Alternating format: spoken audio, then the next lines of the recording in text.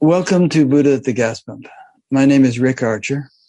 Buddha at the Gas Pump is an ongoing series of conversations with spiritually awakening people. We've done nearly 650 of them now. If this is new to you and you'd like to check out previous ones, please go to batgap.com, BATGAP, and look under the past interviews menu. You could also, of course, browse around in the YouTube channel, but on batgap.com, they're much better organized. There are several different indexes that I've organized. This program is made possible through the support of appreciative listeners and viewers.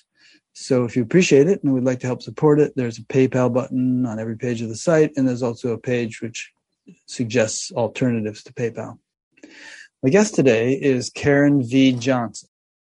Karen was a graduate of Georgetown Law Center, a former Fulbright scholar who studied in Afghanistan. She holds master's degrees in public health and public and international affairs.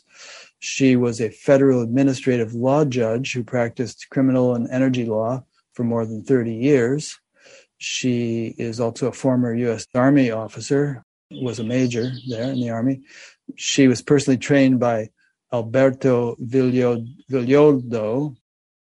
There's an abrupt shift from all that Army and law stuff to being trained by him, and is a faculty at the Four Winds Society and a master practitioner of energy medicine. She has trained extensively in the techniques of illumination, soul retrieval, extractions of energies and entities, divination, and death rites. Her book, which I read this week, is entitled Living Grieving, Using Energy Medicine to Alchemize Grief and Loss. And this book, and also the shift from her straight-laced career path to her very unorthodox interests, was catalyzed by the sudden, unexpected death of her son due to a heroin overdose. So I'm sure Karen will be talking about that story.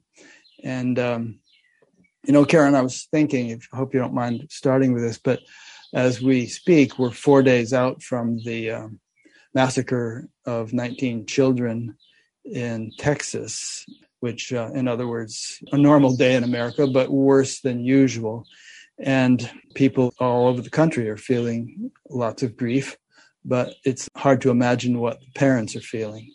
And if you had the opportunity to speak to those parents, knowing what you know now, after everything you've been through, what do you think you might say to them?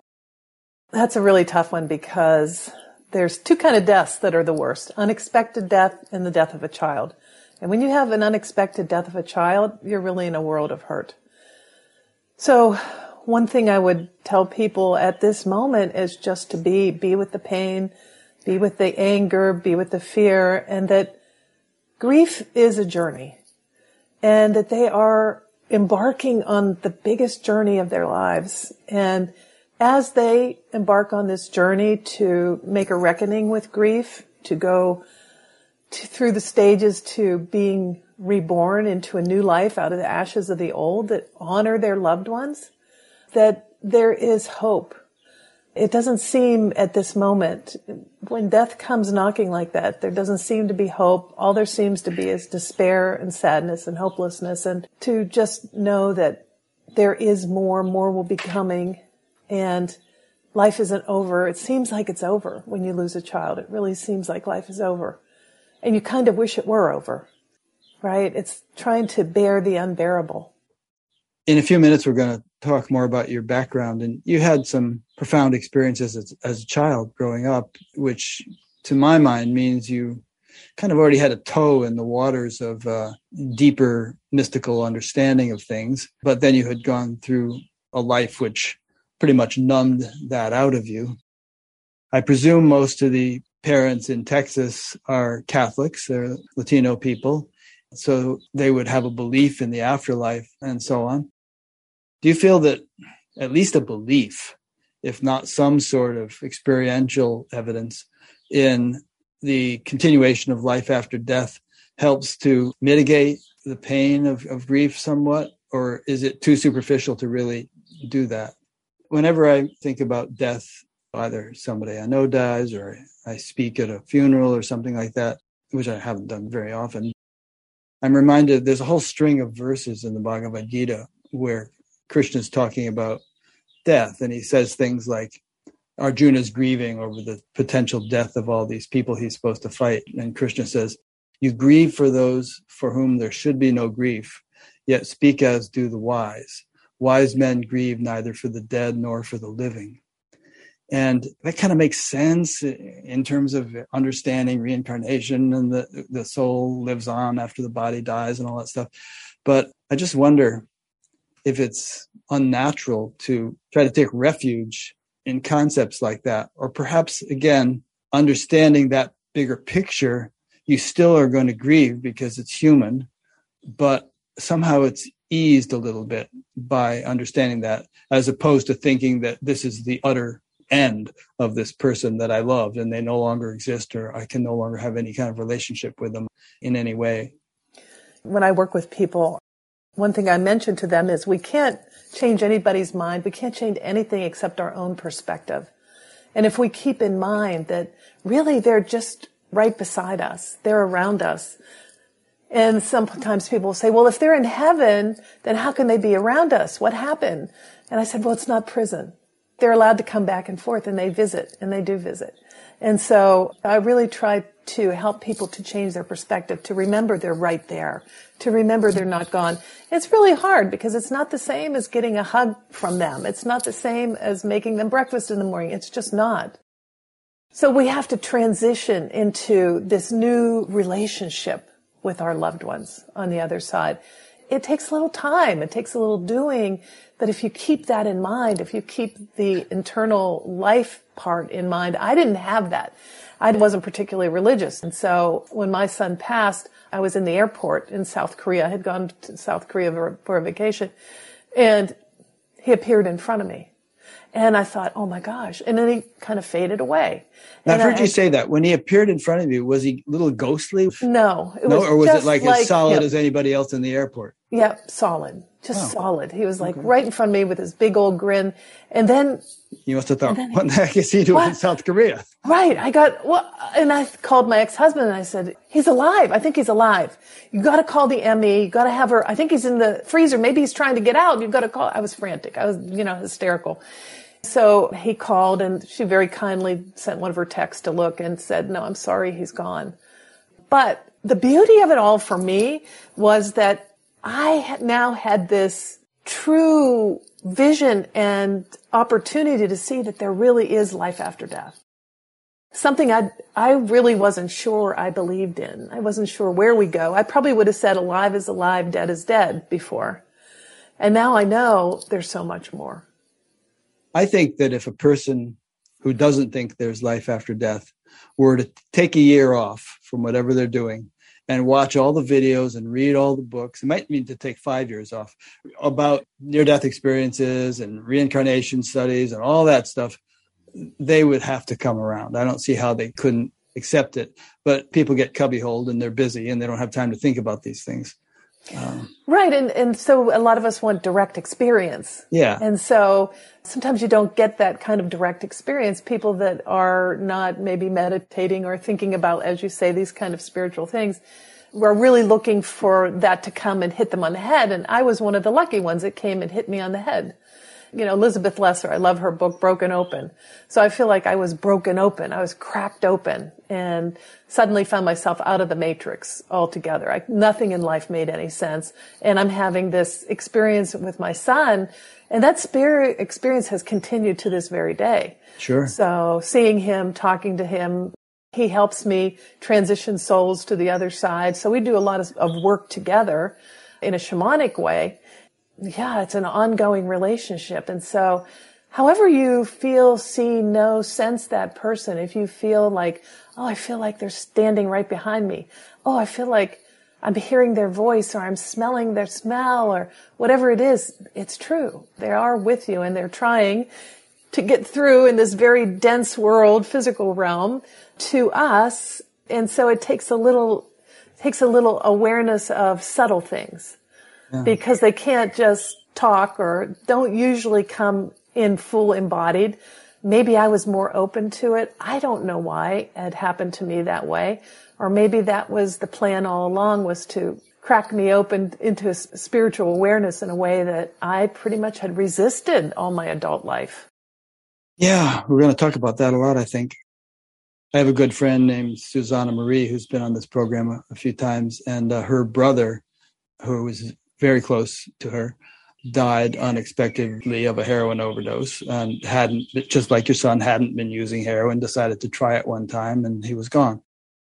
She's a very sensitive person and kind of tuned into subtler things, and he was definitely there for quite a while. She was in tune with him, in touch with him. But then she felt like at a certain point, I don't know how long it was, at a certain point, he was kind of moving on. And she couldn't contact him anymore and didn't feel like she needed to because he had to do what he had to do. But I could actually agree with both of what you and she said, because maybe some people do move on. We all have different roles to play and different functions to serve. And maybe your son is playing a function in a realm that is still in proximity to ours. And other people have to move on to other realms that are no longer in communication with ours. Anything's possible. Anything's possible. You know, the Amitabha Buddha is the Buddha in charge of Sukhavati. So it's that realm between this world and nirvana. So I love that concept of Sukhavati, because many people say, well, I don't know. I don't think I'm ready for nirvana. I don't think I'm quite ascended, but I really would like to get off the great wheel of life. Right? And so Sukhavati is that middle place. And we have heaven, and we have so many concepts of where souls can go and how they can heal and learn things. And so I think it's beautiful to think that maybe they do have a role. I know my son said to me the other day, he said, Mom, quit digging my doorbell. He said, you're fine.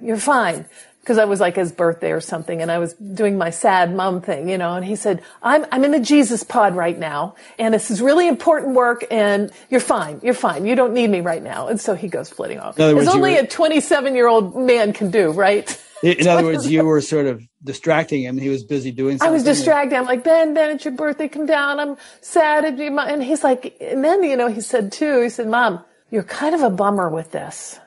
I said, this whole thing about you always being sad and morbid and morose around these events, you need to change that up.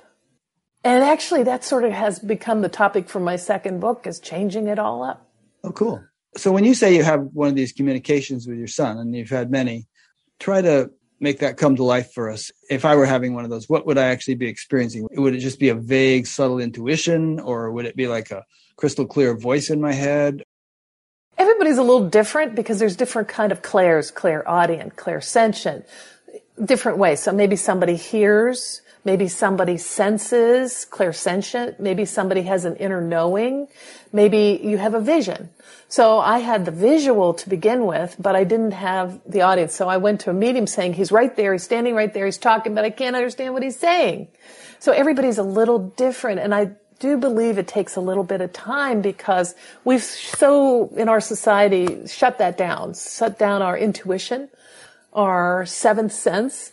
And so it takes a little while for our brains to make sense of it again, because it's energy, it's interpreting energy, and we're kind of in between. We're in quantum physics, so we're kind of dancing in between the atoms and electrons and all those things for consciousness. And so our brain has to get accustomed to it. But if you're open to it and you say, oh, I just had that sense that the person was here, and the sense might later lead to their voice.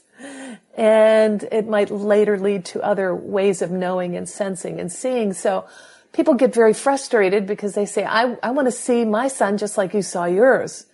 And I said, give it time. Allow yourself to dream about that and say out loud, yes, I want that experience. Yes, it's okay. And see where it takes you. Now, when you were a little girl, you were communicating with subtle beings, as you recounted in your book. There was some fairy who lived in a tree and some Indian who lived in the basement or something. Right. Right. Were those visual and auditory both? They were visual and auditory. The one that lived in the tree spirit that I played with all the time, the fairy, I don't know what exactly she was, but she's still a spirit guide. She still comes around. That was visual and audio, because we played and we had conversations. The old man that lived in the basement, he scared the heck out of me. And then later on in life, I said, why'd you scare the heck out of me as a kid? And he said, well, the fairy was there for you to have a playmate and to have fun so you wouldn't be lonely. I was there when you needed courage. And so very different roles that they played. It's funny talking about this stuff because I always think of the audience when I do interviews, and the Fat Gap audience in general is pretty open to this stuff. But if you think of yourself talking to a general audience about this kind of thing, like if you went on CNN or something to talk about it, half the people, if not more, would think you're just kind of nuts. For sure. It's kind of like reincarnation or many other things. I just feel like it's a fact of the way the universe works, that there are these subtler levels and that there are beings of various sorts who reside there and serve various functions, some of them pertinent to our human lives, others doing other things probably. Yeah.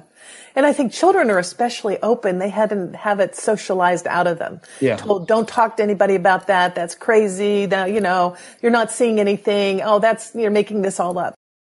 Children really are sensitive to these energies that are out there and see things that maybe we don't see. Yeah. I've talked to quite a few people who have had those kind of, in fact, a lot of people who come on Bat Gap who are on Bat Gap because they have blossomed into some sort of spiritual awakening, had something like that when they were kids, something unusual or deeper. And very often it got blotted out when they got into their teenage years and so on. And then later on, there was either some event or just some craving began to arise to discover a deeper meaning to life. And one thing led to the next. People who seem to be destined for some kind of spiritual blossoming later in life very often have tastes of it early in life. Yeah, that could be. That could very well be. Maybe it's your brain, your mind, your soul is a precondition for it, open for it. Yeah. I think people come into this life at varying levels of evolution, spiritual development, sensitivity. So it's like people come in with different musical aptitudes. Mozart came in as a genius. I was watching some little kid the other day playing Mozart, 5 years old. He couldn't even reach the pedals. Did you see him? Yeah. And he's just going along. He's not even looking at his fingers. He's doing this beautiful thing. Yeah. Obviously, skeptics would have other ways of explaining this, but I really think that we accumulate various things in each lifetime, and very often we bring some of those things into our next one. Yeah, I think so too. And I think it's always what you're ready for in this time, place. Yeah, what you're ready for and maybe what you need. And what you need. Which is, I think, a theme underlying your whole story. If you hadn't said this yourself in the book, I would feel insensitive to even suggest it. But you kind of got around to the understanding that there was some kind of agreement with you and your son and some kind of orchestration of the way events were going to unfold. And in fact, when he was young, he was saying, well, Mom, I'm not going to live a very long life. And you were saying, no, don't be silly. So he had an intuition about that. And then he died. He, in communications with you now, he says he's a lot happier where he is. Yeah. And you're a lot better off than you were because you're not working 10 hours a day plus commuting 2 hours in heavy traffic. So everything has worked out for the best, but not in a way you would have signed up for in this life. Had you seen it coming, you would have said, no, some other way, please. Yeah, for sure. Someone suggested, well, maybe there was a crazy cosmic tea party and we cooked this scheme up. He was going to die early and I was going to be spiritual and I'm going to write a book and help people about grief. And I thought, oh, what a bad soul. Not am I a bad person. I'm a bad soul. Bad me then, bad me now. That's like Pema Chodron talks about, right, in some of her tapes. That's, our Western mind. We just can't accept that, anything like that. That just means, okay, bad me then, bad me now, bad all the time. Who was it? Rob Schwartz. Rob Schwartz, I interviewed him, and he was sort of a protege of Michael Newton, who wrote those books about life between lives. And his whole thing is understanding how we plan out the life we're going to live, probably in collaboration with whatever wise guides help us do such things. But he feels that any really significant event that happens in life, we signed up for, even the horrific ones. But there's some kind of cosmic significance to it, which may not be obvious to us now, but was obvious to us then. Yeah, I think so too. And sometimes we just can't quite grasp it right away, but the meaning comes later, and the meaning will come if you're open to it. I think sometimes people get so lost and stuck in their grief that they can't see anything, and they choose not to. And so one of the practices in the book that I love is indigenous alchemy. indigenous alchemy is innate or native desire for transformation. And I think that as humans, we have that within us. We have this innate desire for transformation. And when we stay stuck in our grief and loss and we refuse to move on, don't want to move on, really hold that down, it can cause illnesses and sicknesses and a lot of suffering. So that's something too that I think we have to get in touch with our own humanity. And if you look at Greg Braden's recent book, The Wisdom Codes, and there's one section on grief and loss, and all of them talk about transformation and moving on and allowing this to go through us. We're never meant to be stuck in our grief and loss. We're to use this energy to move forward, to learn, to grow, to honor our loved ones. You know, people tell me, well, that's all well and good if I have a new life and I am doing all these great things, but then doesn't that make me a bad person? Here I am going to create a new life and my loved one's gone. We get this, it's sort of like cognitive dissonance going on, where we think, okay, I kind of see what she's talking about, but then again, what will my loved one think of me? Will they think I don't love them? So one of the 8 things that spirits on the other side wish you knew, according to Ben, and one of them is, as we stay stuck in our grief and loss, our loved ones too stay stuck. We're kind of holding on to their kite string a little bit. And as we're able to let go, and as we're able to transform our lives to live better lives, you know, asking those big questions like, is this really the life I want to live? Or is this life something that I'm living that people told me I ought to live? Or I chose, but I didn't really choose. I thought this was the way. So when we start asking the bigger questions and transforming our lives and changing our perspectives, they too are able to move on the other side and do very cool things. Did you ever see that movie with Robin Williams called What Dreams May Come? No, I haven't seen that one. Yeah, his wife got killed somehow or died. There was this mutual stuckness, and somehow or other he went to the other side somehow or other and helped her get unstuck. She was in this doldrums in some dark place. You might want to check it out. Oh yeah, that sounds like a good one. There's also a guy I interviewed a while back named Father Nathan Castle, and his whole thing is helping stuck souls cross over. And generally it's people who have died suddenly and violently for some reason. Yeah. And they've gotten stuck in some kind of astral antechamber or something. And he has the particular skill to assist them. And this skill, he was picked to do this because he has the aptitude. I think your point is a good one. We're not benefiting anyone by staying stuck. In fact, it sort of goes against the evolutionary current of life that is not going to stop flowing no matter what. We're just kind of creating a snag in the river that's creating turbulence. Yeah. And just as in the movie, he was helping his wife become unstuck there, our loved ones are trying to help us become unstuck here. Yeah. We just can't always hear their voices. And we've been enculturated. I mean, there's no win in grief. If you grieve too long and too hard, then, you know, they say, well, you now have a psychiatric illness in the DSM and you need medication. And if you don't grieve long enough and hard enough by somebody's standards, they're going to say, well, she didn't really seem to care. She seemed to have gotten over that very easily. So there's just no win. So you might as well grieve your own grief in your own way, keeping in mind that it's a journey. A journey. It's a journey. It's not a one thing. So it's not staying stuck and saying, okay, I'm going to show everybody, including my loved one that's passed, how much I love them because I am just going to keep their room a shrine and I am not going to move on. I'm going to stay in the house and I'm going to isolate myself just to prove something, you know, to show how much I cared. They already know how much you cared. Yeah. And you did that for a while. I did that for a while, too. You didn't make his bed or anything like that. No. I didn't pick up his dirty laundry on the floor. I didn't do anything. I just wanted to be right there with him. And actually, my daughter ended up clearing his room out for me. I just couldn't do it. You made an interesting point just then, which is that I suppose that there are cultural attitudes about how long people are supposed to grieve, but isn't it really a private matter? And you shouldn't let anybody tell you what's right for you in that regard.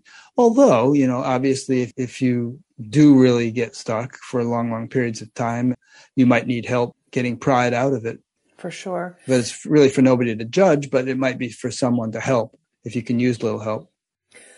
I think a lot of time people need a little help, but we become very isolated in our grief because we know that we make people around us uncomfortable. And so we tend to go inside, shut the doors, don't want to go out, don't want to go anywhere. And just to stop having to, one, pity. We don't want to be told, okay, it's time now, let's go, we're going to go, it's time for you to go to a party. It's time for you to do, it's time. What time? Whose time? But we're not ready. That's sort of the direction my book is it's like a precursor to all those things that you might do in time. So instead of jumping right into doing, and trying to get on about life as if nothing happened, what if you sat down in a ceremonial way with a candle and a pie pan and a piece of paper and a pencil with the intention of looking at 16 beautiful Buddhist practices. And they resonate in any culture or religion. Things like non-judgment, non-suffering, non-attachment, I love the quote by Ram Dass.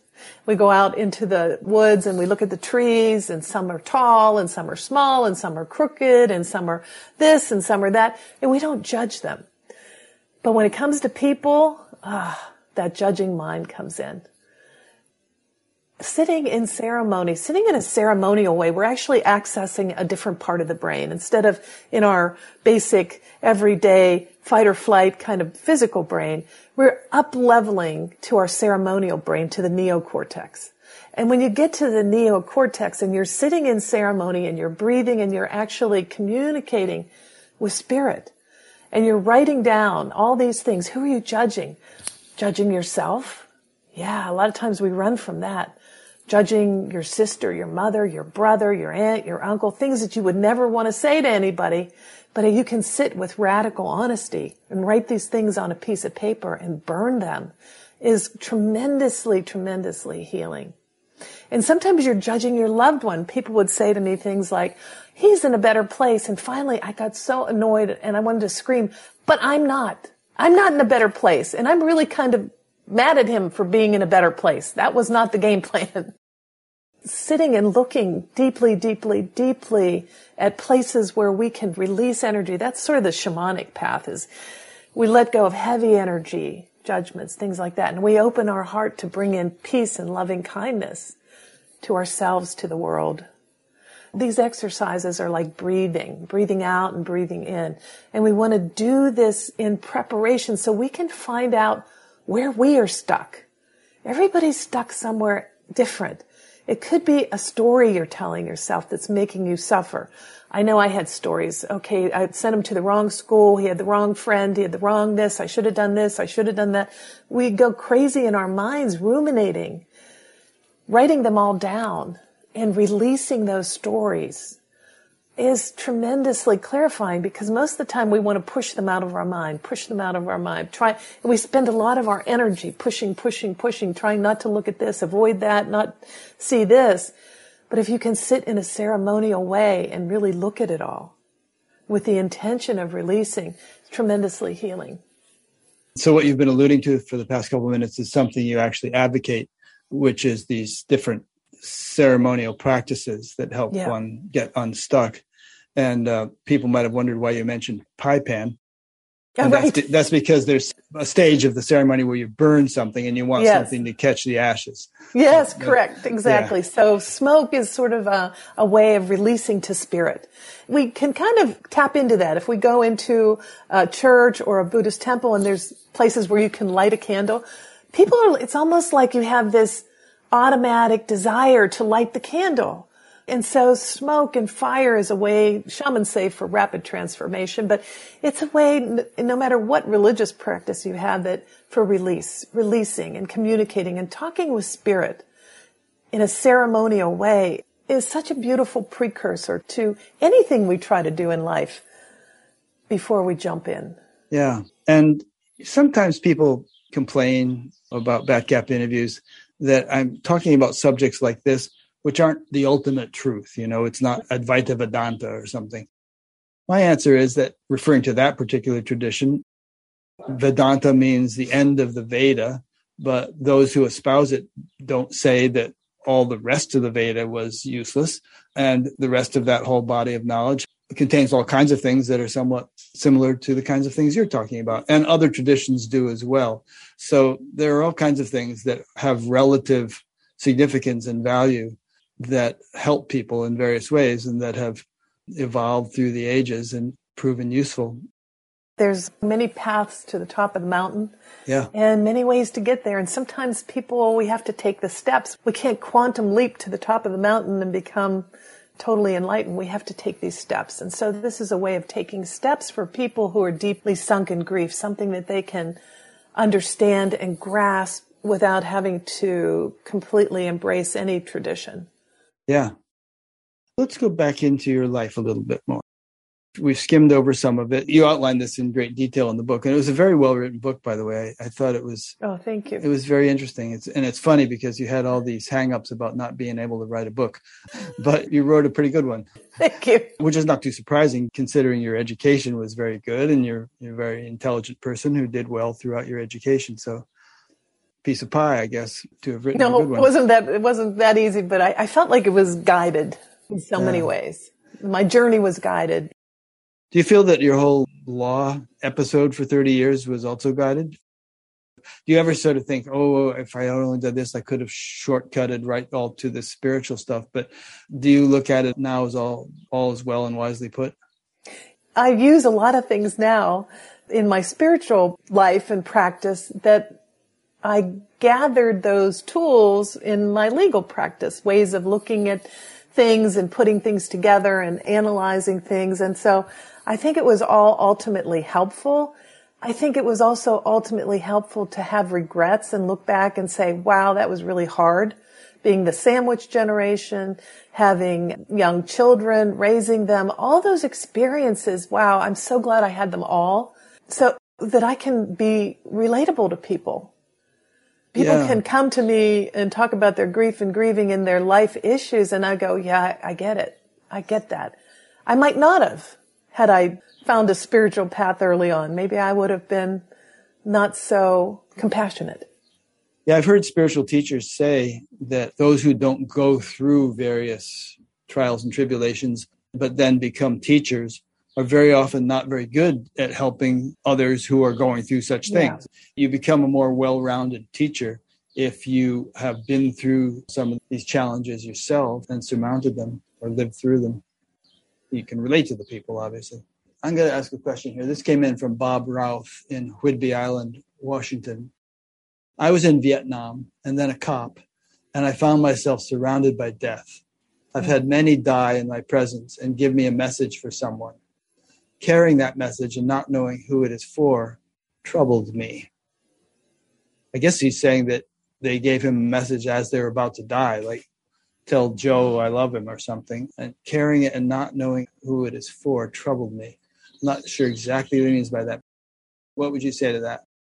That's another place where we can sit in a ceremonial way with fire going and have your intention that this message be transmitted to the perfect person through the quantum field, through consciousness, however it is, so that you can release that. Because you're holding on to it in your heart and you're feeling like you can't fulfill it. But what if you could fulfill it in a different way through consciousness, through the collective consciousness, through whatever you want to call it, and allow that message to go with your great intention. You know, sometimes I always tell my students, we don't know how powerful our intention is. Intention, intention, intention. And so if you sit in a meditative state and you have this intention for this message to be given, to be received, it will be received. It'll be received. Just let it go. You know, the beauty about these spiritual practices, you don't even have to believe. You just have to do. Just let it go. And it allows you that feeling of completion, and it allows that message to be received, and that person will get it wherever they are in this world or the next.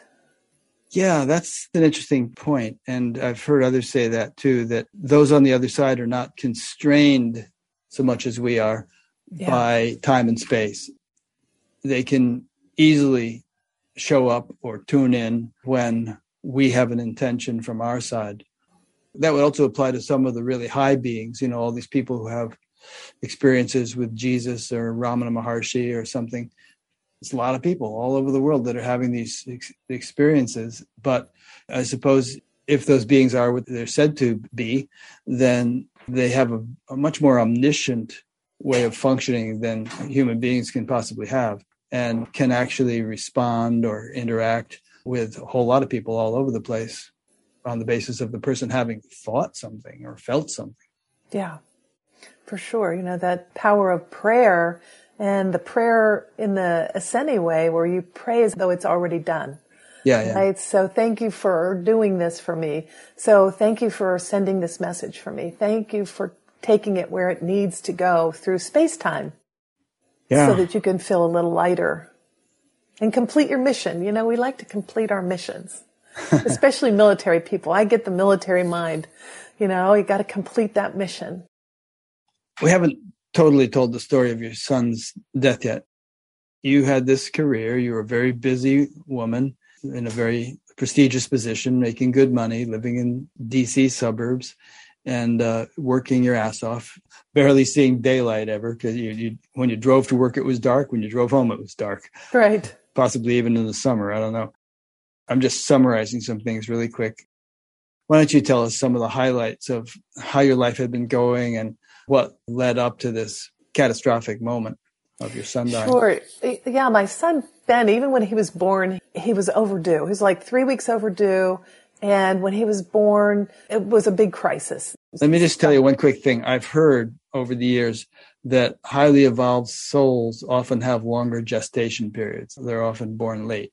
I don't know if that's true, but some traditional sources say that.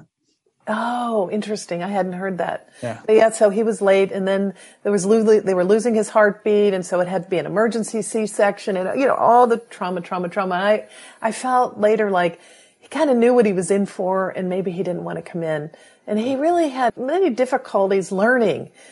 Yeah, one time the psychologist would say he dances to the beat of a different drummer. And I'm like, well, what am I supposed to do with that? How am I going to get him to dance to the drummer? I don't get it. But he was very different, had learning difficulties, and really was in his own world many times.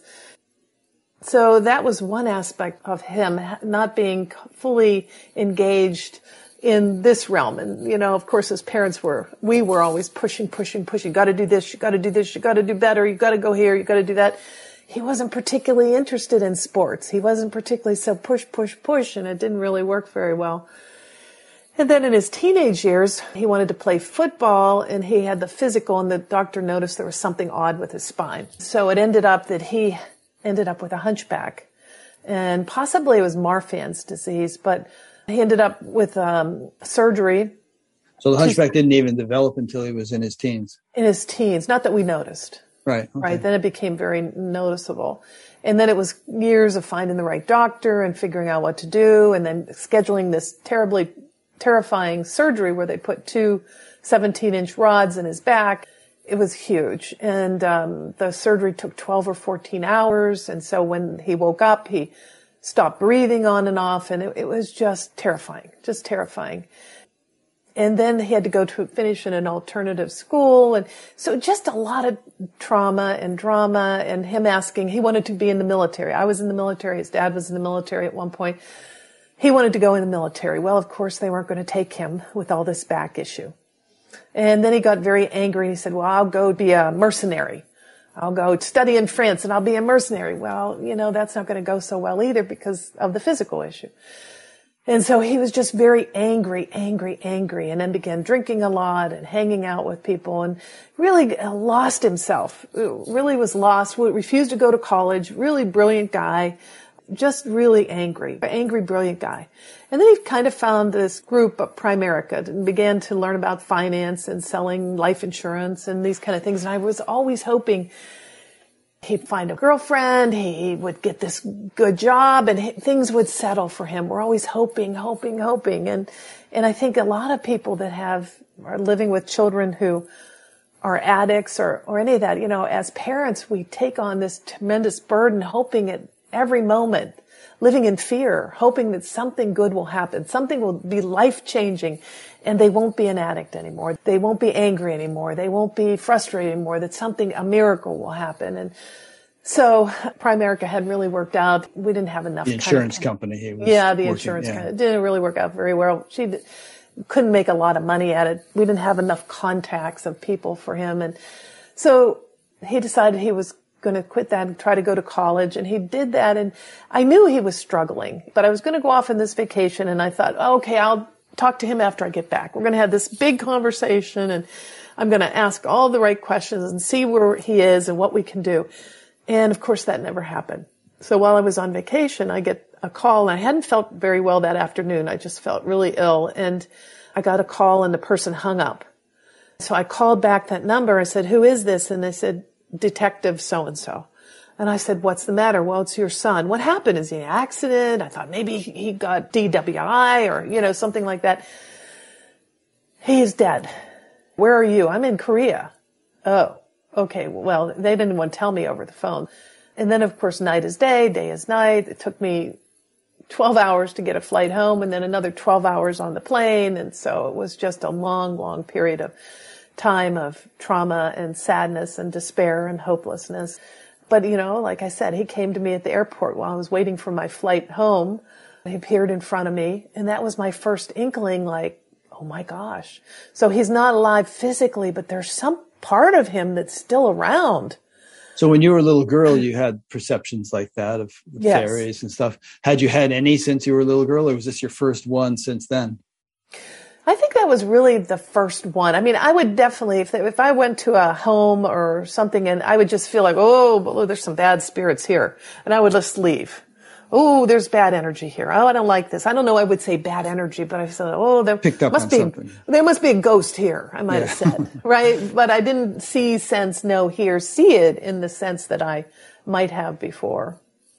Okay. In a way, it was sort of like the reintroduction of interaction with some subtler reality that started the minute your son died.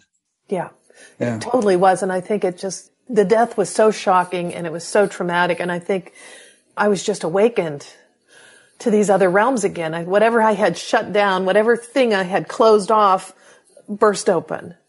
And suddenly there I am, able to see, sense, hear, know, over time especially. Yeah.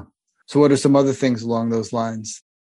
You flew home, and obviously you were in a very bad state, very grief-stricken and unhappy. Yeah. But as you were going through that, was there a continuing stream of these unusual experiences happening? Yeah, I could feel him around me. It felt like he was fluttering around me, like he was frantic. I was frantic. I was in really bad shape, and I ended up actually going to a medium because I wanted to hear what he was saying, because I felt him around me, but I couldn't hear anything. And so that was sort of a beginning for me to get involved in more and more spiritual things, Kabbalah and spiritual mediumship, all sorts of things, because I really wanted to talk to him. I wasn't so interested in anything else, but as I opened up to seeing, sensing, hearing him, then there came a point when I could see, sense, hear other spirits. One time I remember waking up in my bedroom and there were a whole lot of spirits around my bed. And I remember sitting up and going, no, everybody out of my room. It's party time. Yeah, it's party time. They all want to talk. They want to relate their story, or they have messages and all that. So, and I was shocked they left. And then I could see spirits in the hallway and different places. I'm like, okay, everybody out of my house. Everybody out of my house. So this is before I had any shamanic training. I had no idea how to deal with this or help these people, these spirits. But I was led to exactly the right person, an evolutionary astrologer. As I recall, when you told that story in the book, Ben was somehow involved. Like he had brought a group of his friends there to see if Mom could help him or something. Right. It was sort of a group of young men and women that had passed over. So I was thinking about the story you were telling about the priest, and the same thing. I often help young people or older people that have Suicides often get stuck because our heads are so filled with this idea that it's a sin and you're going to go to hell. So they cross over and they go, oh, I don't want to go anywhere. I'm going to stay right here. Yeah. Because I'm afraid I'm going to go somewhere bad. And so this is where Ben and I can kind of work together. And he's like, okay, man, don't worry about it. Come with me. I'll show you the ropes. And it's only really cool stuff over here. And so we kind of work together to help transition souls. I have the feeling that there are all kinds of specialists on the other side, who are doing different things. Some are guardian angels, maybe, and some are people who usher people who have just died to where they're supposed to go. And some perhaps are in the place that they're going to, and they serve there as teachers who are sort of helping to instruct people in what they need to learn. And there are probably dozens, hundreds of different jobs, so to speak, and all these different levels of creation. And there are different levels, at least according to the Indian tradition. There are 14 of them, 14 lokas, 7 higher, 7 lower. I just have the feeling that the universe is not just big on our dimension, it's big in terms of multi-dimensions. Yeah. And there's just hosts of beings serving all kinds of functions that we can't even possibly imagine. Yeah. Yeah. Beautiful beings on. So, they talk about psychopomps. That's the name for some of the spirits that work to help transition souls, and they're in between, and that seemed to be their function. They seem to have that role of helping spirits to transition. And then there are the archangels, and then the guides and spirits, and your soul pod, and your celestial parents that have been with you through every incarnation. Can you imagine that love you unconditionally, and they help guide your incarnations and your karmic. You're saying you have the same parents in every incarnation, or there's some celestial parents, beings on the other side who stick with you? Yeah. There's a lot going on in the other side. There's a lot of beings. There's a lot happening, and it's fun to visit there. It's fun for me. I like being there, and I've sort of developed this ability to go there. I sort of leave this plane, and I can enter that dimension and work with spirits there, and work with spirits that have just recently passed or passed that need some help. They are a little bit stuck. Yeah, that's interesting. I imagine that your being open to these other realities has not in any way depreciated your ability to function in this level of reality. It's probably just broadened it out and made you more multifaceted, multi-talented, wouldn't you say? Yeah, sort of, that equation, E equals MC squared. Energy, matter. So shamans kind of dance on the equal sign. We're constantly going between the world of matter and energy. So it's difficult in the beginning. I think people have a tough time. They say, I don't want to come back down to earth, right? Or I want to stay there. And then after a while, you realize it's all perfect. It's all one spot. Here, there, everywhere. Time, space, time is a pretzel. It loops around, and quantum physics has confirmed so much of this. We're going in and out of different dimensions. Someone said 3,000 times a day. We just don't know it. Huh. We think we're right here all the time, right? We're right here, but we're not. We're there. We're somewhere else. We're in a past life. We're in a former life. We're in this realm. We're in another realm. And so I think after a while, if you're open to it and you open up to that, you just kind of accept that. That's sort of your own different reality. Yeah. Some say that when we sleep at night and dream, we travel a lot. Absolutely. Yeah, the ancients, ancient shamans, ancient people of all time knew that dream time was really special. Our ego a lot of times keeps us down. It keeps us safe. Don't do this, don't do that. Stay here, stay in our little fear box here. And every time we get close to the edges, ooh, it's unsafe. Don't do it, right? Then we go beyond the edges and we go beyond the edges. And once we go beyond the edges, we kind of transcend fear. And we transcend that egoic self that is so fearful and small and become, I think, what we're truly meant to be. Multi-dimensional beings who have access to different realms at different times, when needed, as needed. A nice set of questions came in from Kristen in Chicago. 3 different questions. Would you say that subtle phenomena are inherently any more valuable or trustworthy than gross phenomena?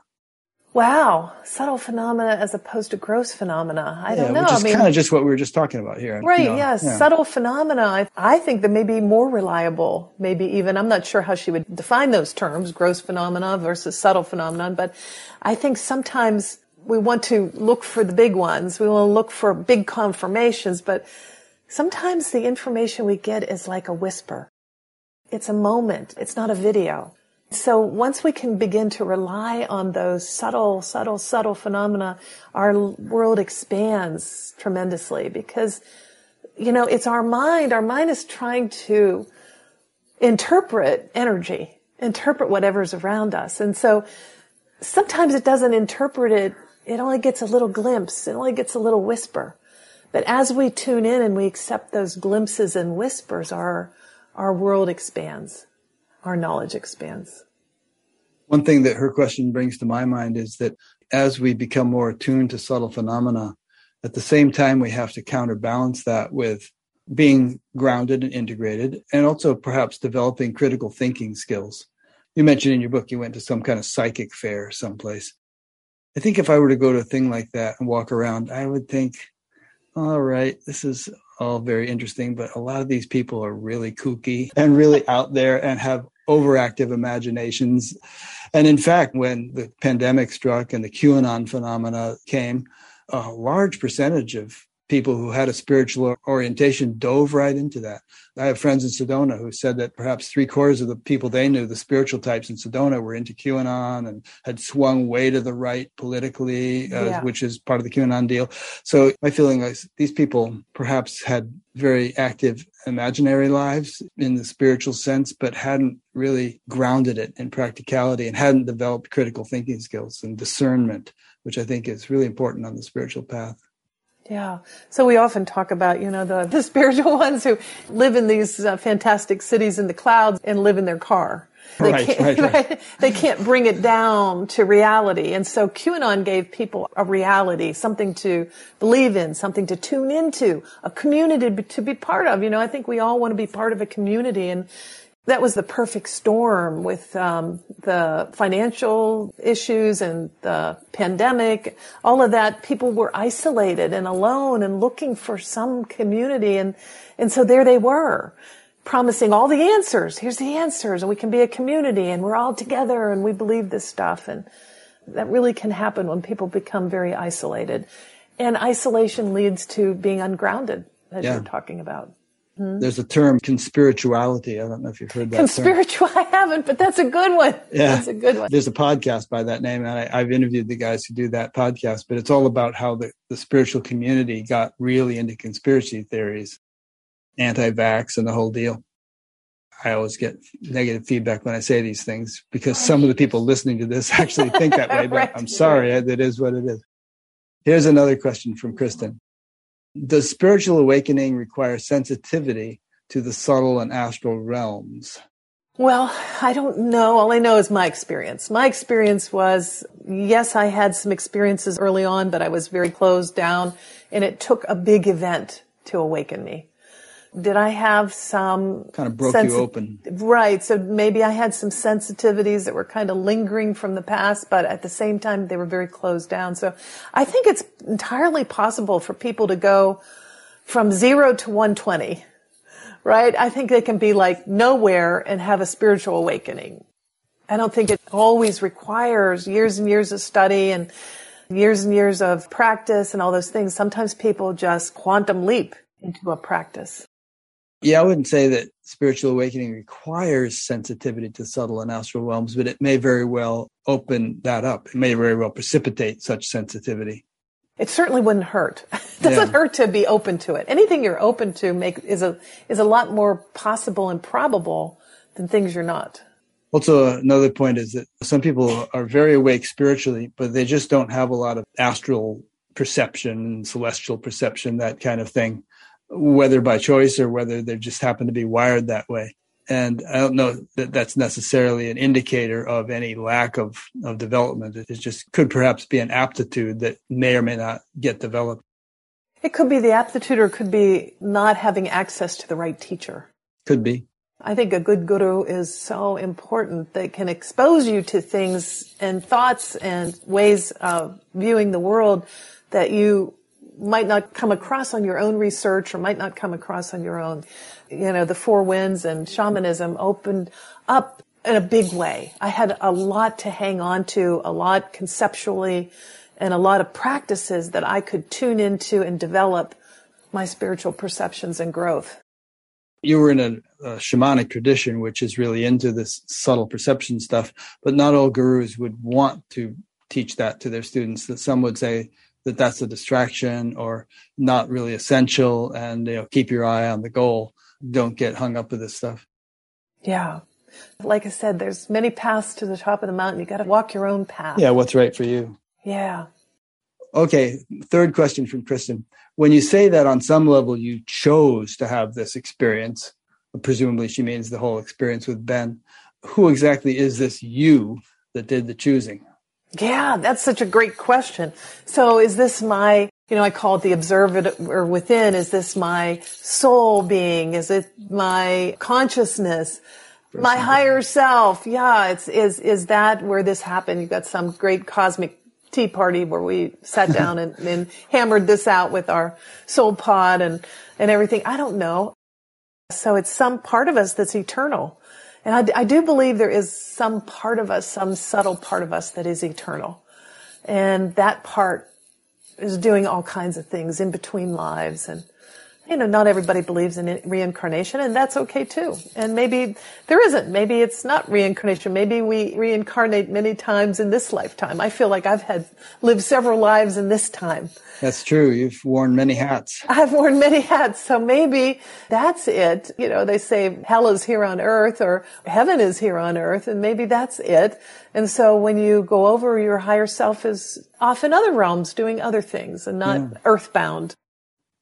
Some say that 3/4 or so of who we are, of our soul, or whatever you want to call it, isn't in this body.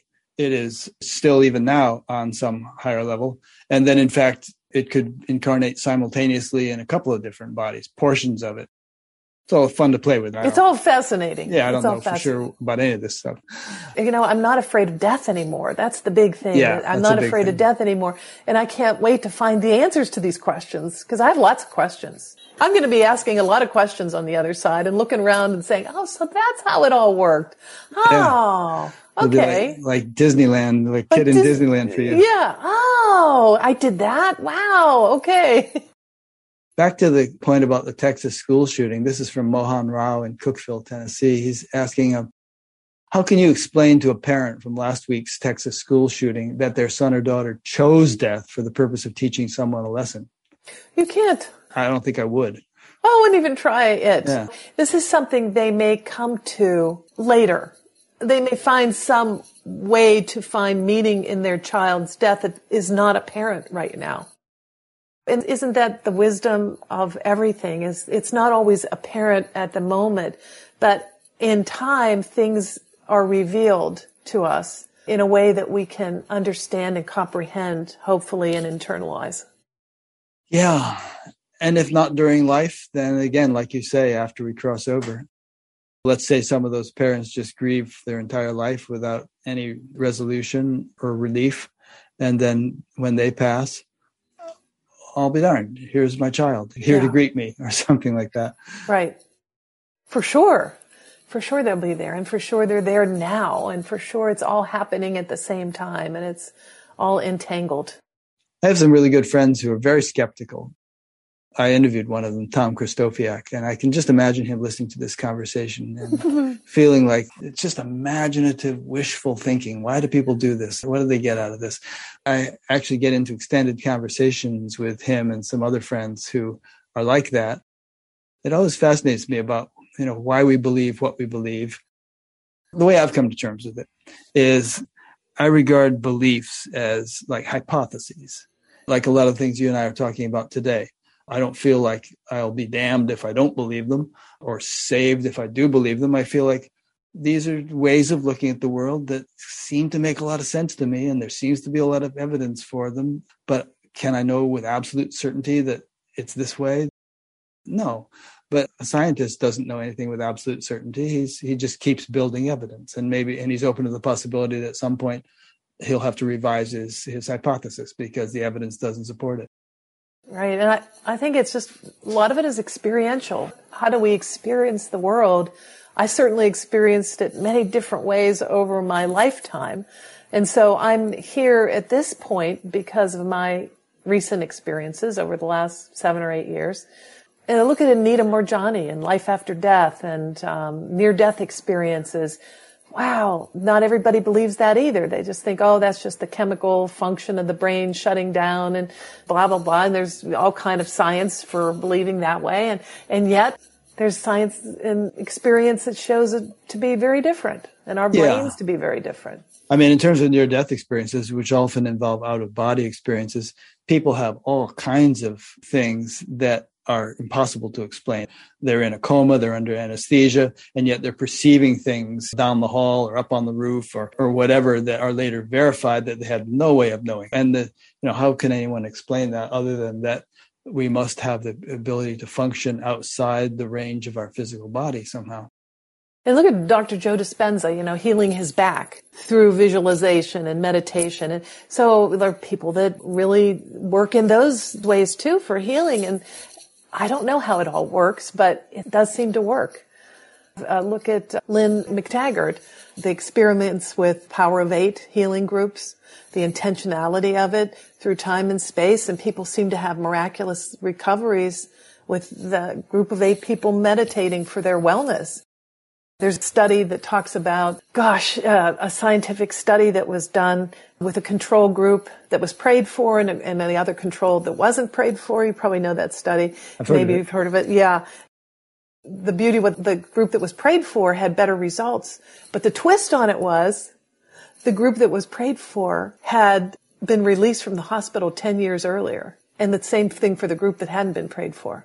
So it just talks about how we affect the past through our intention and our prayers, as well as not just the future, but the past as well. So this entanglement of the present, past, and future is being supported by quantum physics. So there is some good science for much of this.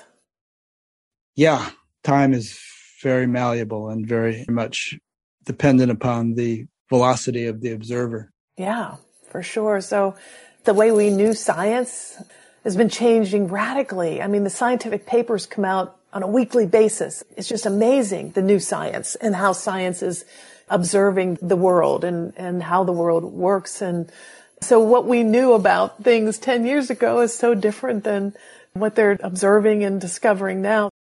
It's fascinating. It's really, truly fascinating how it supports really the ancients and the ancient scrolls and the ancient texts and so much of the ancients that knew things. They knew them, but they didn't have the science. And so for me, with my logical mind, I like having the science. I like being able to go, oh, look at that scientific experiment proving, that's how it works. It really does work. It works with the quantum field. Yeah. I really enjoy the science spirituality interface also. And I've interviewed a lot of people in that realm, like Dean Radin and others, and David Lorimer.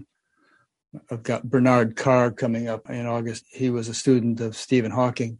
Oh, yeah. Amazing. He's the president of the Scientific and Medical Network over in England, which has a very active group that has speakers all the time on the kinds of topics you and I are talking about. But they're really trying to integrate science and spirituality. Yeah, that's what they call that, metaphysics, I think.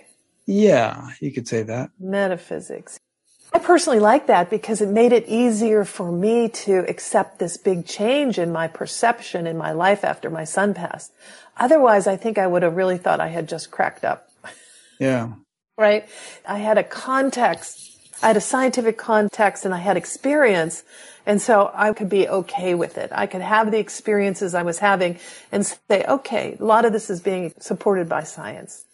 And I'm just working in the quantum field, and whatever the field is, however you see it, if you see it as all these dimensions, the 17 dimensions, the 10 dimensions, however you see it. And, it's so interesting. I love talking to everybody that has to deal with religious scholars of any kind, because they kind of entrain. If you look, Christians see a world in the same way, and they see the cosmology in the same way. The Indians see it in one way. The Buddhists see it in one way, because they kind of entrain together. Their minds entrain together, and they build and they build and they build on what they have. And it's fantastic to see the differences and the similarities of people who spend their lives looking at the metaphysical and the spiritual. There are differences and there are commonalities, like you said. Yeah. Perennial philosophy. There are certain themes which show up in cultures all over the world, including cultures that had no way of communicating with each other, which suggests that there is some universal truth that we all tap into, even though we might express it differently according to the culture that we're living in. For sure. Absolutely. We haven't talked much about your whole shamanic training yet. After you eventually got your wheels turning again and quit your job and you sold your house and all this stuff, you had the freedom and the finances to travel the world, and you did just that. You were Africa and India and South America, Easter Island, and all over the place. Bangladesh.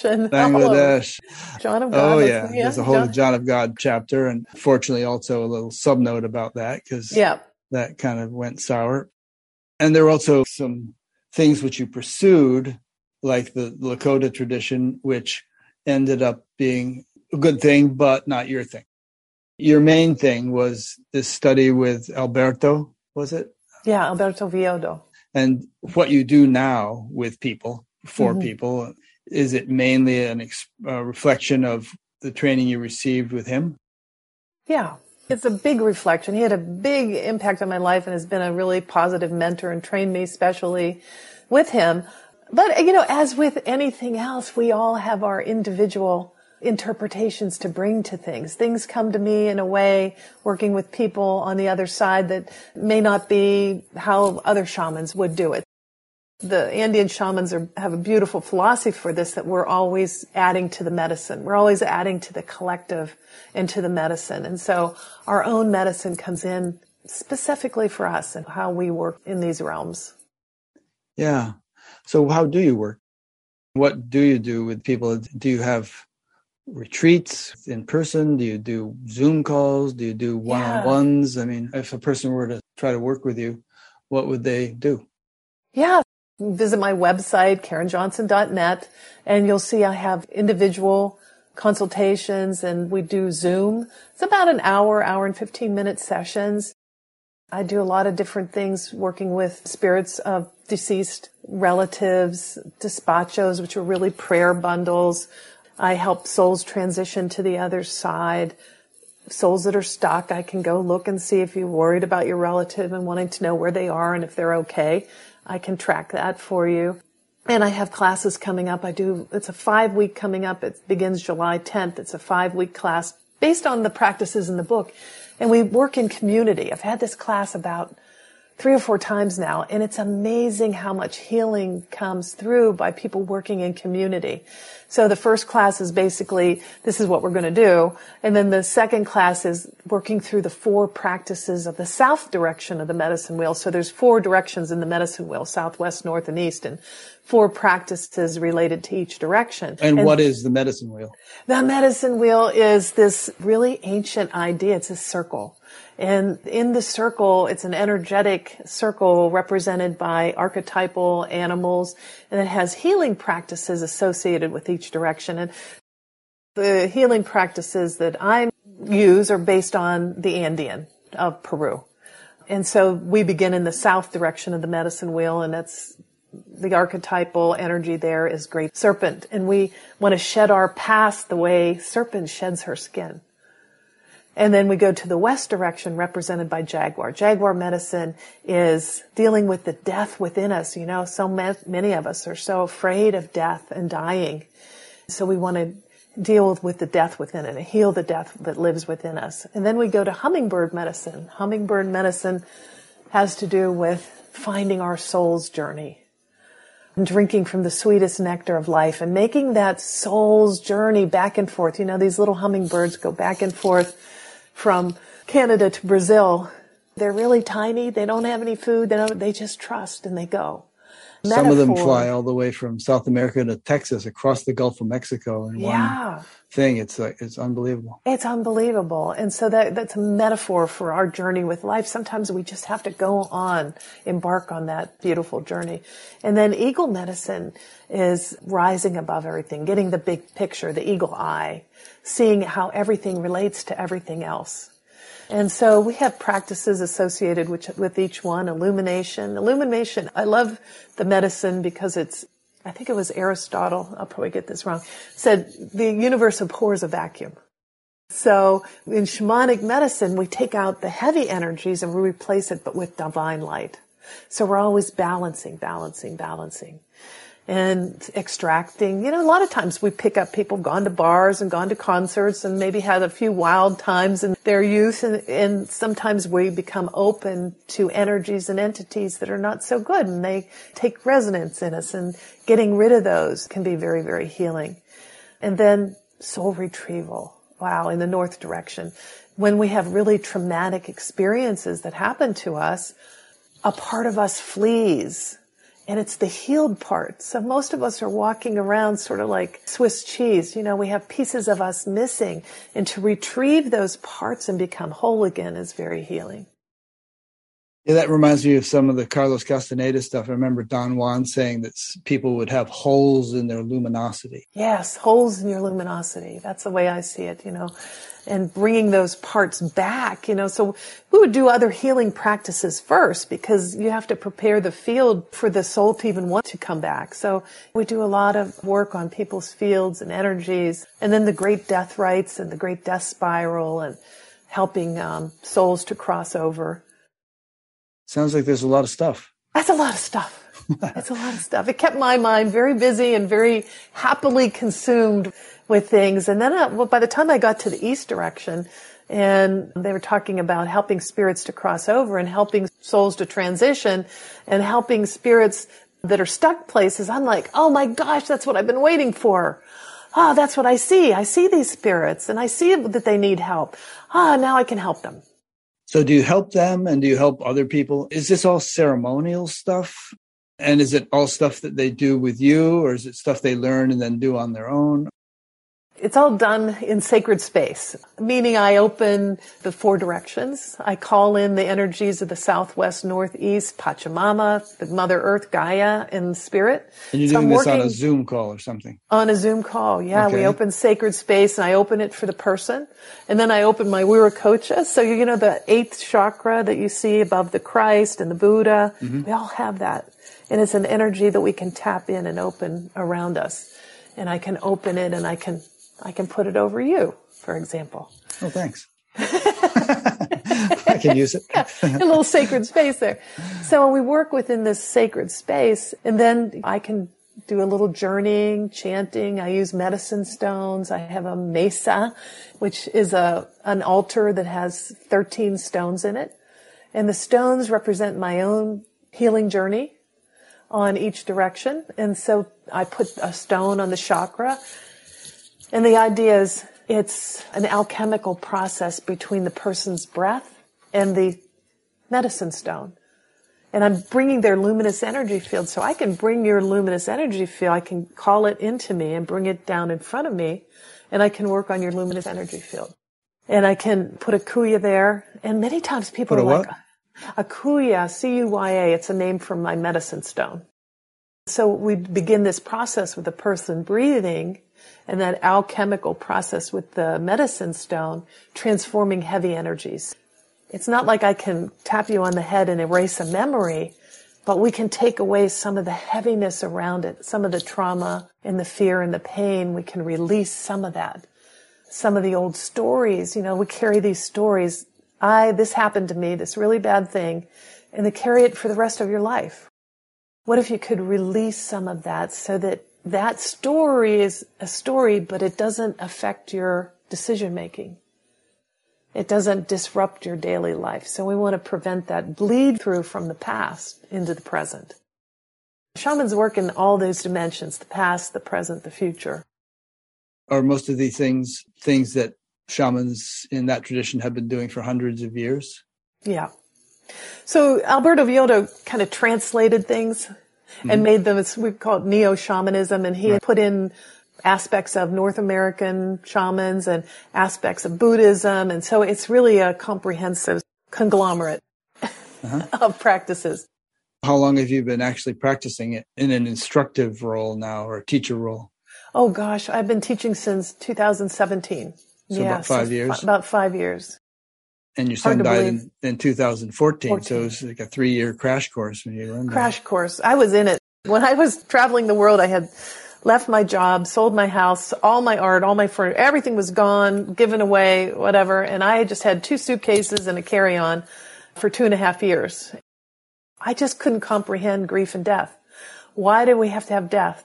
Why do people die? How can this happen? How can this horrible thing happen? And I just couldn't grasp it. And I was looking for answers from spiritual teachers. What is this about? How are we supposed to deal with grief? It's impossible. We can't. How can you ever get over it? How can you ever recover? What am I supposed to do? So that was my journey, to try to get answers to those kind of questions. How many people have you had involved in courses, if you add them all up? Probably by now. Puppy dog. Murphy. I heard about Murphy. Yeah. He needed to be, he likes to be part of everything. Probably thousands now. Wow, that's impressive. Can you give us some examples of changes that people have undergone through their involvement? Oh gosh, so many things, life-changing things. One young man that I teach with now, he's not that young, but he's young compared to me.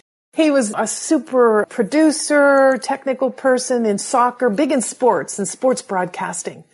But he always knew something was missing. Why am I unhappy? Why am I standing in these stadiums feeling lonely and miserable? Then he found this path, and it changed his life. And so now he's teaching and helping other people and having sessions. Big life changes. I mean, sometimes the changes are looking at your own life and saying, is this my life or is this somebody else's life that I'm living? Did I choose this? Is this making me happy? Is this what I want? Or isn't it? And really asking the big questions so that you have the option of changing things or setting change in motion. I always say we don't have to jump off the cliff. Sometimes we just need a glide path, but at least you're asking the right questions. Am I doing this because my family expects me to? Am I living here because my family expects? Is this job what I even care about? Is there a way out? Can I do something different? And if I were going to do something different, what would I do?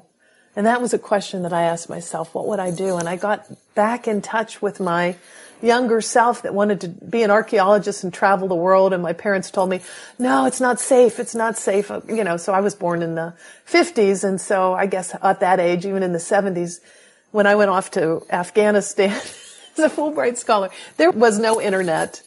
It was difficult to make international phone calls. There was no text and cell phones or any of that. So it was a whole different world, and you could be really isolated and it could be unsafe. I can see their concern with their only child, their little darling. And so I kind of did what I was expected. I went back to school and I got a couple master's degrees, and then I got a law degree, and then I was a lawyer for 30 years, and I did that. And I said, okay, I'm going to have the family, and I'm going to have the children, and I'm going to work this, and I'm going to do everything that I can to be a good everything. Good mom, good wife, good worker, good. And yet there were times when I felt like the invisible woman. I remember one time where I thought, what if I just don't say anything for a day? Would anybody notice? Nope, nobody noticed. What if I died, I had blonde hair? What if I dyed my blonde hair red? It took 3 weeks for my husband to even notice. And I thought, I'm just invisible. I've become completely invisible. And then thinking, what is that about? I just let everything go that was important to me and became whatever anybody else needed. The sandwich generation. So we've got our parents and their needs, and we've got children and their needs, and we've got our husbands and spouses and mortgages and cars. And it's a lot. And a lot of us are trapped in that. I always say, I don't remember my 40s. 10 years went by. I lost it. I don't remember what I did, where I went. I don't remember anything except being overwhelmed and exhausted. Well, I'm glad you got out of it. Yeah, me too. Me too. It was not an easy way to get there. I mean, I would never choose losing Ben in that way, but he really did lead me to a very different life. So I'm no longer in the second worst traffic of the country. I'm not practicing law. I live in a small town in upstate New York. I write books and see clients, and I love it. I think it was Deepak Chopra who said, we're human beings, we're not human doings. Right. But you were a human doing there for a while. Human doing, yeah. So doing, that's such an interesting practice, non-doing, the practice of non-doing. Most of us become super busy to avoid uncomfortable emotions. So an uncomfortable emotion comes up and you go, oh, well, I really need to clean the oven. Right?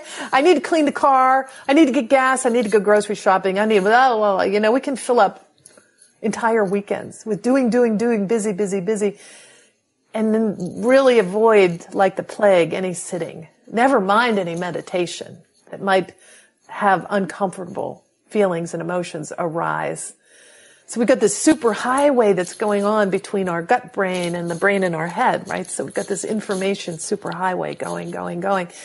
And, closing Shenpa. We have Shenpa. We have all these things going on that begin in kind of in the gut, that pre-verbal sort of, I don't want to think about that. And so we get up to the brain. The brain says, oh, do something. Let's go. Let's get busy. Let's get going. So it's really hard to sit with that, sit with those uncomfortable emotions and not flee and not run and not be busy. Yeah. It's hard to break the habit. I have a friend who I'm encouraging to practice meditation regularly, and her mind is so habituated to being active that she finds it very difficult to just sit. Would rather be doing something. I kind of feel that maybe making some kind of abrupt transition where you're just sitting for an hour twice a day or some such thing is impossible for most people and not even desirable or advisable. We have to start where we are and do what we can from there. But we can always do something. And you don't want to just sort of be on what is those rat wheels that they run on? Right, the hamster wheel. The hamster wheel. Right, the hamster wheel. You don't want to do that till the day you die. And you don't necessarily want to have some tragedy or disease or accident or something jar you out of that rat race. It's better if you can somehow take steps before. There's a verse from the Yoga Sutras, Patanjali. He says, avert the danger which has not yet come. Yeah. Well, what I like to suggest for people like that, especially for women, there's a beautiful book by Perdita Flynn. It's called The Way of the Rose. And it really talks about beads and chanting and how women use their hands. And the grandmothers would pray with beads. And in the book, she says, I don't want to be the Dalai Lama. I want to be my grandmother. And sometimes chanting, praying with beads, saying a mantra over and over, that's a doorway into quieting the mind. That's what works for me. I can't just sit down and go, I'm in this other. I can't. I just need that doorway. So the Gayatri mantra, 108 times of saying the Gayatri mantra, I'm in a different place. Sure. I'm in a different space-time. So I think sometimes people need that idea of sitting on a cushion and just following your breath and not your thoughts and worrying about it's too much. It's too hard. Maybe it was meant for men. That's her philosophy, is this idea that meditation really came from the difference between men's roles and women. Men had to sit as hunters quietly and silently in the forest for great periods of time, where women were more hunter and gatherers. So they're busy, and so they do things in a different way. And maybe our brains are a little different. Could be. I know plenty of women who are good meditators, but men or women, it's also a tradition thing to do japa with beads. And 108 beads or whatever, and you're doing a mantra or whatever, but there's some external activity of counting on the mala. Or some people have these little rings that have these little tabs on them, and they go along. I even had a friend who just carried around a clicker all day and counted how many times she did her mantra. So I don't know, different strokes for different folks. I think it's like using that. I think that's a great entry. It's sort of like getting ready for bed at night. I brush my teeth and then I do this and I do that. So for me, it's like, I'm going to do this. I'm going to chant. I'm going to do this. And then when I'm done, I'll be in this meditative state. And I don't have to fight it. I don't have to force it. I don't have to try to contain my busy mind. It just kind of happens organically. When you do the Gayatri mantra, are you like sitting in your meditation room, or will you do it on a hike or something like that? Oh, I could do it on a hike. I can sit on my front porch. Walking meditations, I like that much better than being confined to one spot, one space. Although I do have my little meditation spot now that I rather like, but it took me a while. We have to reach people where they are and not try to force them into a way that they are not able to do. People always told me that I was ADHD, attention hyper, deficit. Attention deficit. So maybe some of us, they say everybody has a little bit of everything. We're all a little attention deficit, a little bipolar, a little schizophrenic. We all have crazy, it. It's all a little crazy. It's just how much. And so maybe some of us just need a little different entry. Yeah. And that's okay. No, I agree with that. Look at what I do with this interview show. It's just people are all over the map in terms of the kinds of spiritual practices and traditions and everything that they have been doing. And I wouldn't be able to do this show if I thought that everybody was supposed to be doing the same thing, or else I'd be a real lousy interviewer. It would get really boring after a while. Yeah, it would. It's this way and there's no other way. Right. And look at the way God rolls. Look at the incredible diversity and variety in creation. All the different kinds of plants and animals and flowers and all this stuff is just mind-boggling. In terms of spirituality, why should everything be the same? Right. Well, same thing with people. Why should we all be the same? Yeah. Isn't it great that everybody's so uniquely different? Yeah. No two faces alike. No two faces alike, and different customs and different cultures and different races and different, everything. It's like, I'm fascinated by it all. It's just fascinating. So why not be that way with spirituality too? It's fascinating to me. Yeah. I have a friend who has a really good microscope, and he goes out and collects pond water and just, looks at all the little critters in pond water. And he said, it's like, I forget the analogy he used, but he said, it's like going to Disneyland or something. He said, whoever created these little critters has a sense of humor because they're just so amusing sometimes. But when you think about that, all the variety, to me, it evokes a sense of awe, for one, and a sense of appreciation of the divine. I really feel like nothing is accidental, and all this diversity and beauty and variety could not possibly have happened through some kind of billiard ball collision process. It's just all divine intelligence displaying or dancing. Yeah. And the beauty of that, and to be part of it, to be in it and to watch it and just be observing. I mean, the good, the bad, and the ugly. It's not all beauty. There's a lot of bad and ugly. For sure. But it's interesting in its own way, too. It's like, wow, I would never have thought that way. Wonder how people think that way. Well, some people actually argue, they say, well, how could there be anything like God when you have the Holocaust, or you have babies getting shot in schools, or all these horrible things that happen? How could there be a God? It's like saying Shakespeare should have only written comedies. If the universe is a play and display of some kind of divine intelligence, then there have to be all these varieties. It's just that you can't have it all one way if you're going to have a relative creation. Yep. And we have free will too, and exercise free will. Otherwise, that's an important element. They would say, nope, you can't do that. Nope. But here we have all this free will, and it manifests in strange ways. Yeah. Strange and diverse ways. Well, a couple questions came in from two women in North Carolina. I know who those two women are. One from Laurel O'Daniel, who said, what does your daughter think of your book? That's a great one. She's just lovely. And, when I went on I said I was going to sell everything, retire, do my thing, and travel the world. A couple of my friends called my daughter up and said, your mother's crazy. She's grieving. And she's going to regret this. She has a lifetime appointment. I mean, you don't just walk away from this stuff. And she said, I think my mother should shake her rattle and release her inner butterfly.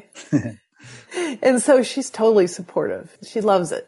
She just thinks it's amazing, fantastic, and that the transformation is amazing. So it's funny how she would say, oh, Mom, I don't know if I believe in all this stuff, but if she loses something, like she lost a ring, she said, Mom, can you go around and can you find that ring for me? And I, go and find stuff. Or what about this job, Mom? Should I take this one or take that one?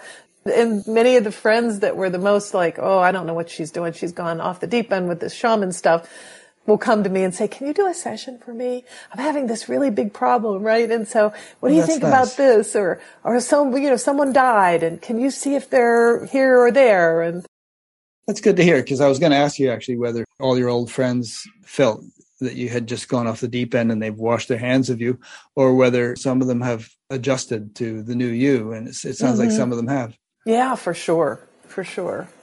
Yeah. There's also a lot of people who are closet believers in woo-woo of one sort or another. I hear stories of people like Dean Radin speaking at scientific conferences and people coming up afterwards and saying, well, I can't admit it publicly, but I really, I'm into what you're doing. And I'd lose my job if I announced it, but I can't keep it up. The Gallup organization has done surveys of Americans who, and a large percentage have had mystical experiences, have seen UFOs, or have had all kinds of far out things happen, but they might not admit it to their dentist. Right. We get constrained by society and culture, and we're living a life maybe that's not the life we would have chose or we might choose now. Yeah. But we can't figure out how to get out of it, and we feel constrained and trapped. Like if somebody finds out, I'll be fired. I can't do this. I can't do that. And so here we are constrained into this sometimes a very unhappy bundle of energy. Yeah. Well, hopefully the times they are changing. We'll move into a society, God willing, that is more appreciative of the kinds of things we've been talking about, manages to get beyond all these destructive things that are costing so many lives, climate change being a big one, which will cost a lot more lives than anything else has if it proceeds the way it's been going. I got an email today from a good friend who was expressing a good deal of pessimism about continuance of humanity, and people can get down sometimes. So we're in the middle of this 6th great extinction event. We're losing 150 species a day. 150 species a day. It's mind-boggling. And then some people still want to say, oh, no, there's no climate change. Ooh, I don't know. It feels kind of warm up here in upstate New York, warmer than it ever was before. A lot is happening. I recently watched a documentary about how Exxon was doing research back in the 70s, and the Exxon scientists said, yep, climate change is happening and it could be catastrophic. We better do something about it. The company was planning to make that transition, but then various executives just shut down that research group and spent millions of dollars spreading disinformation and doubt to just get a little extra money for a few decades. To hell with the consequences. Same thing with recycling plastics. I mean, there are emails coming out now that they knew that it breaks down, plastics break down, and it was not recyclable. We're not going to have this huge plastic recycling, and they hit all that too. Well, so in other words, the microplastics are getting into the air and into our bodies and into the fish and all that stuff. We're not going to take 1,000 bottles and turn them into chairs and things. They knew that. They knew that it was not.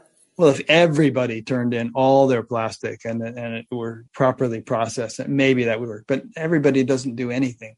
The vast majority don't do what they need to do. I think the underlying thing is properly processed. It can't be properly processed. That's what they were saying, that they knew that the petrochemicals break down at some point and you can't keep recycling or recycling. There's so many things like that could do us in, or that could really create a hellish future for whoever remains alive.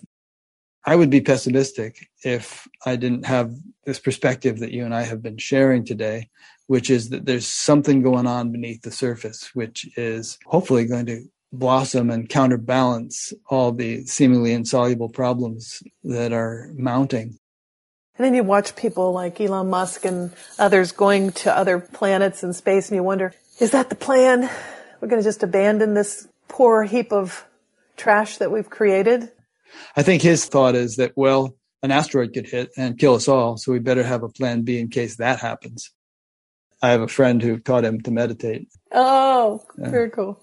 In fact, he recently went down to Texas because Musk said, I'm working so many hours a day, I'm getting a little burned out. I need to have my meditation checked.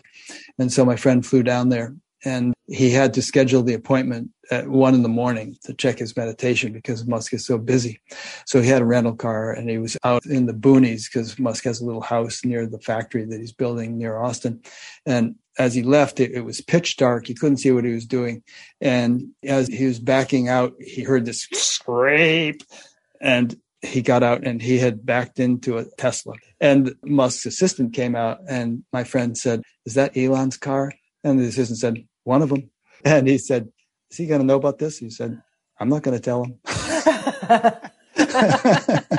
Like that. Oh, man. Okay. There was one more question here. This would be a good one to wrap up the conversation. Perhaps this is from Karen Peters, also from North Carolina. After reflection, is there something you did not say in the book that you would like to talk about now? And you told me earlier that you're writing a new book. So something you've learned since. What would you say to that? And what's going into your new book? One of the biggest things that I've learned working with people over time is that as we are grieving for people, or as we're caretakers, as we have a child who's deep in addiction, we really lose our connection with the practice of beauty. So what I like to have people do is put on the refrigerator, practice beauty, and do one thing every day that makes you feel happy and makes you feel good. Because, you know, in our grief and despair and hopelessness as caretakers and parents of children with addictions and having lost children, we're digging our neural networks of grief and despair and hopelessness bigger and deeper and deeper. And so to begin a practice of beauty, to do one thing a day, whether it's a flower or go to an art show or go see a sunrise or a sunset, go for a walk, anything, one small thing that's just that practice beauty, so we can dig some new neural networks, so we can get out of just digging deeper and deeper hopelessness and despair. Yeah, that's good. Yeah. Listen to some beautiful music. There's all kinds of things. But yeah, so many things. So if you just put that on your refrigerator, practice beauty, it's sort of a visual, because otherwise, you know, we forget, we get lost. Are you reaching down and placating your dog? Yes, I'm placating my little dog who's pick ready him up to. Again if you want. Yeah, he's like, I don't know what he wants. He's probably like hungry. He's like, where's my dinner? Yeah, what's with all the talking? Can we do something? He's got meat out for his dog. What are you getting for me? No, but the thing about beauty, I mean, the suicide rate is so high in this country, the murder rate, I mean, you know about it, having been a judge. And I think there's a great deal of, obviously, despair that those things are symptoms of. My heart goes out to all the people who are despairing and wanting to kill themselves and so on, because I know, and I know you know, that there is such an incredible beauty to life that can be discovered and lived, and you know, such an incredible joy. And we're not special having discovered it. Everyone has access to it if they can just realize they do and then take advantage of it or plug in however they can. Yeah. Get replugged in. You know, that's the whole thing. Shift gears. Shift gears. What were those things that bring beauty to life? And do one little thing, one thing each day, one thing. It's monumentally transformational. And one thing leads to the next. You know? One thing leads to the next. Seek and you shall find. Knock and the door shall be opened. If you bite into an orange, it seems bitter. And you might think, oh, oranges, I don't like those. But if you take the skin off and get to the inner value of the orange, it's sweet. It's a whole different thing. So life is like that. If you're stuck on the surface, it's bitter. Yes. But the deeper values are marvelous and sweet. And the whole aim of life is to discover those. Yeah. And lucky are the ones that discover it, whatever way it comes to you, even the most harsh and horrible ways. Fortunate are the ones that can get to those deeper truths and the deeper beauty and wisdom. Yeah. Well, thanks, Karen. And so keep doing what you're doing to help everyone get to those deeper things. And you too. We're all doing what we can, as the Beatles sang. So I'll link to your website, as I always do, and people can go there and see what you're up to. Some people might be watching this a few years from now, so whatever we say now might not apply then, but just whenever you happen to see this interview, if you'd like to get in touch with Karen and plug into what she's doing, KarenJohnson.net, or you can go to her page on Batgap, and I'll be linking to that and also to her book. Fantastic. All right. So thanks. And thanks to those who've been listening or watching. Next week, I'll be doing a second interview with Dwayne Elgin, who wrote a great book called Choosing Earth. And it pertains to a lot of the things Karen and I have been talking about today, about the fate of the earth and how deeper spiritual unfolding might save the planet. And I started reading it about a year ago. I thought, oh, this is great. I want to interview him. And he kept putting me off because he wanted to wait until the second edition came out or till his film was ready or something. But he's ready. And so we're going to do that interview next week. Okay. We'll be in touch, Karen. Thanks. All right. Thank you. Talk to you later. Great talking with you. Bye. Bye-bye.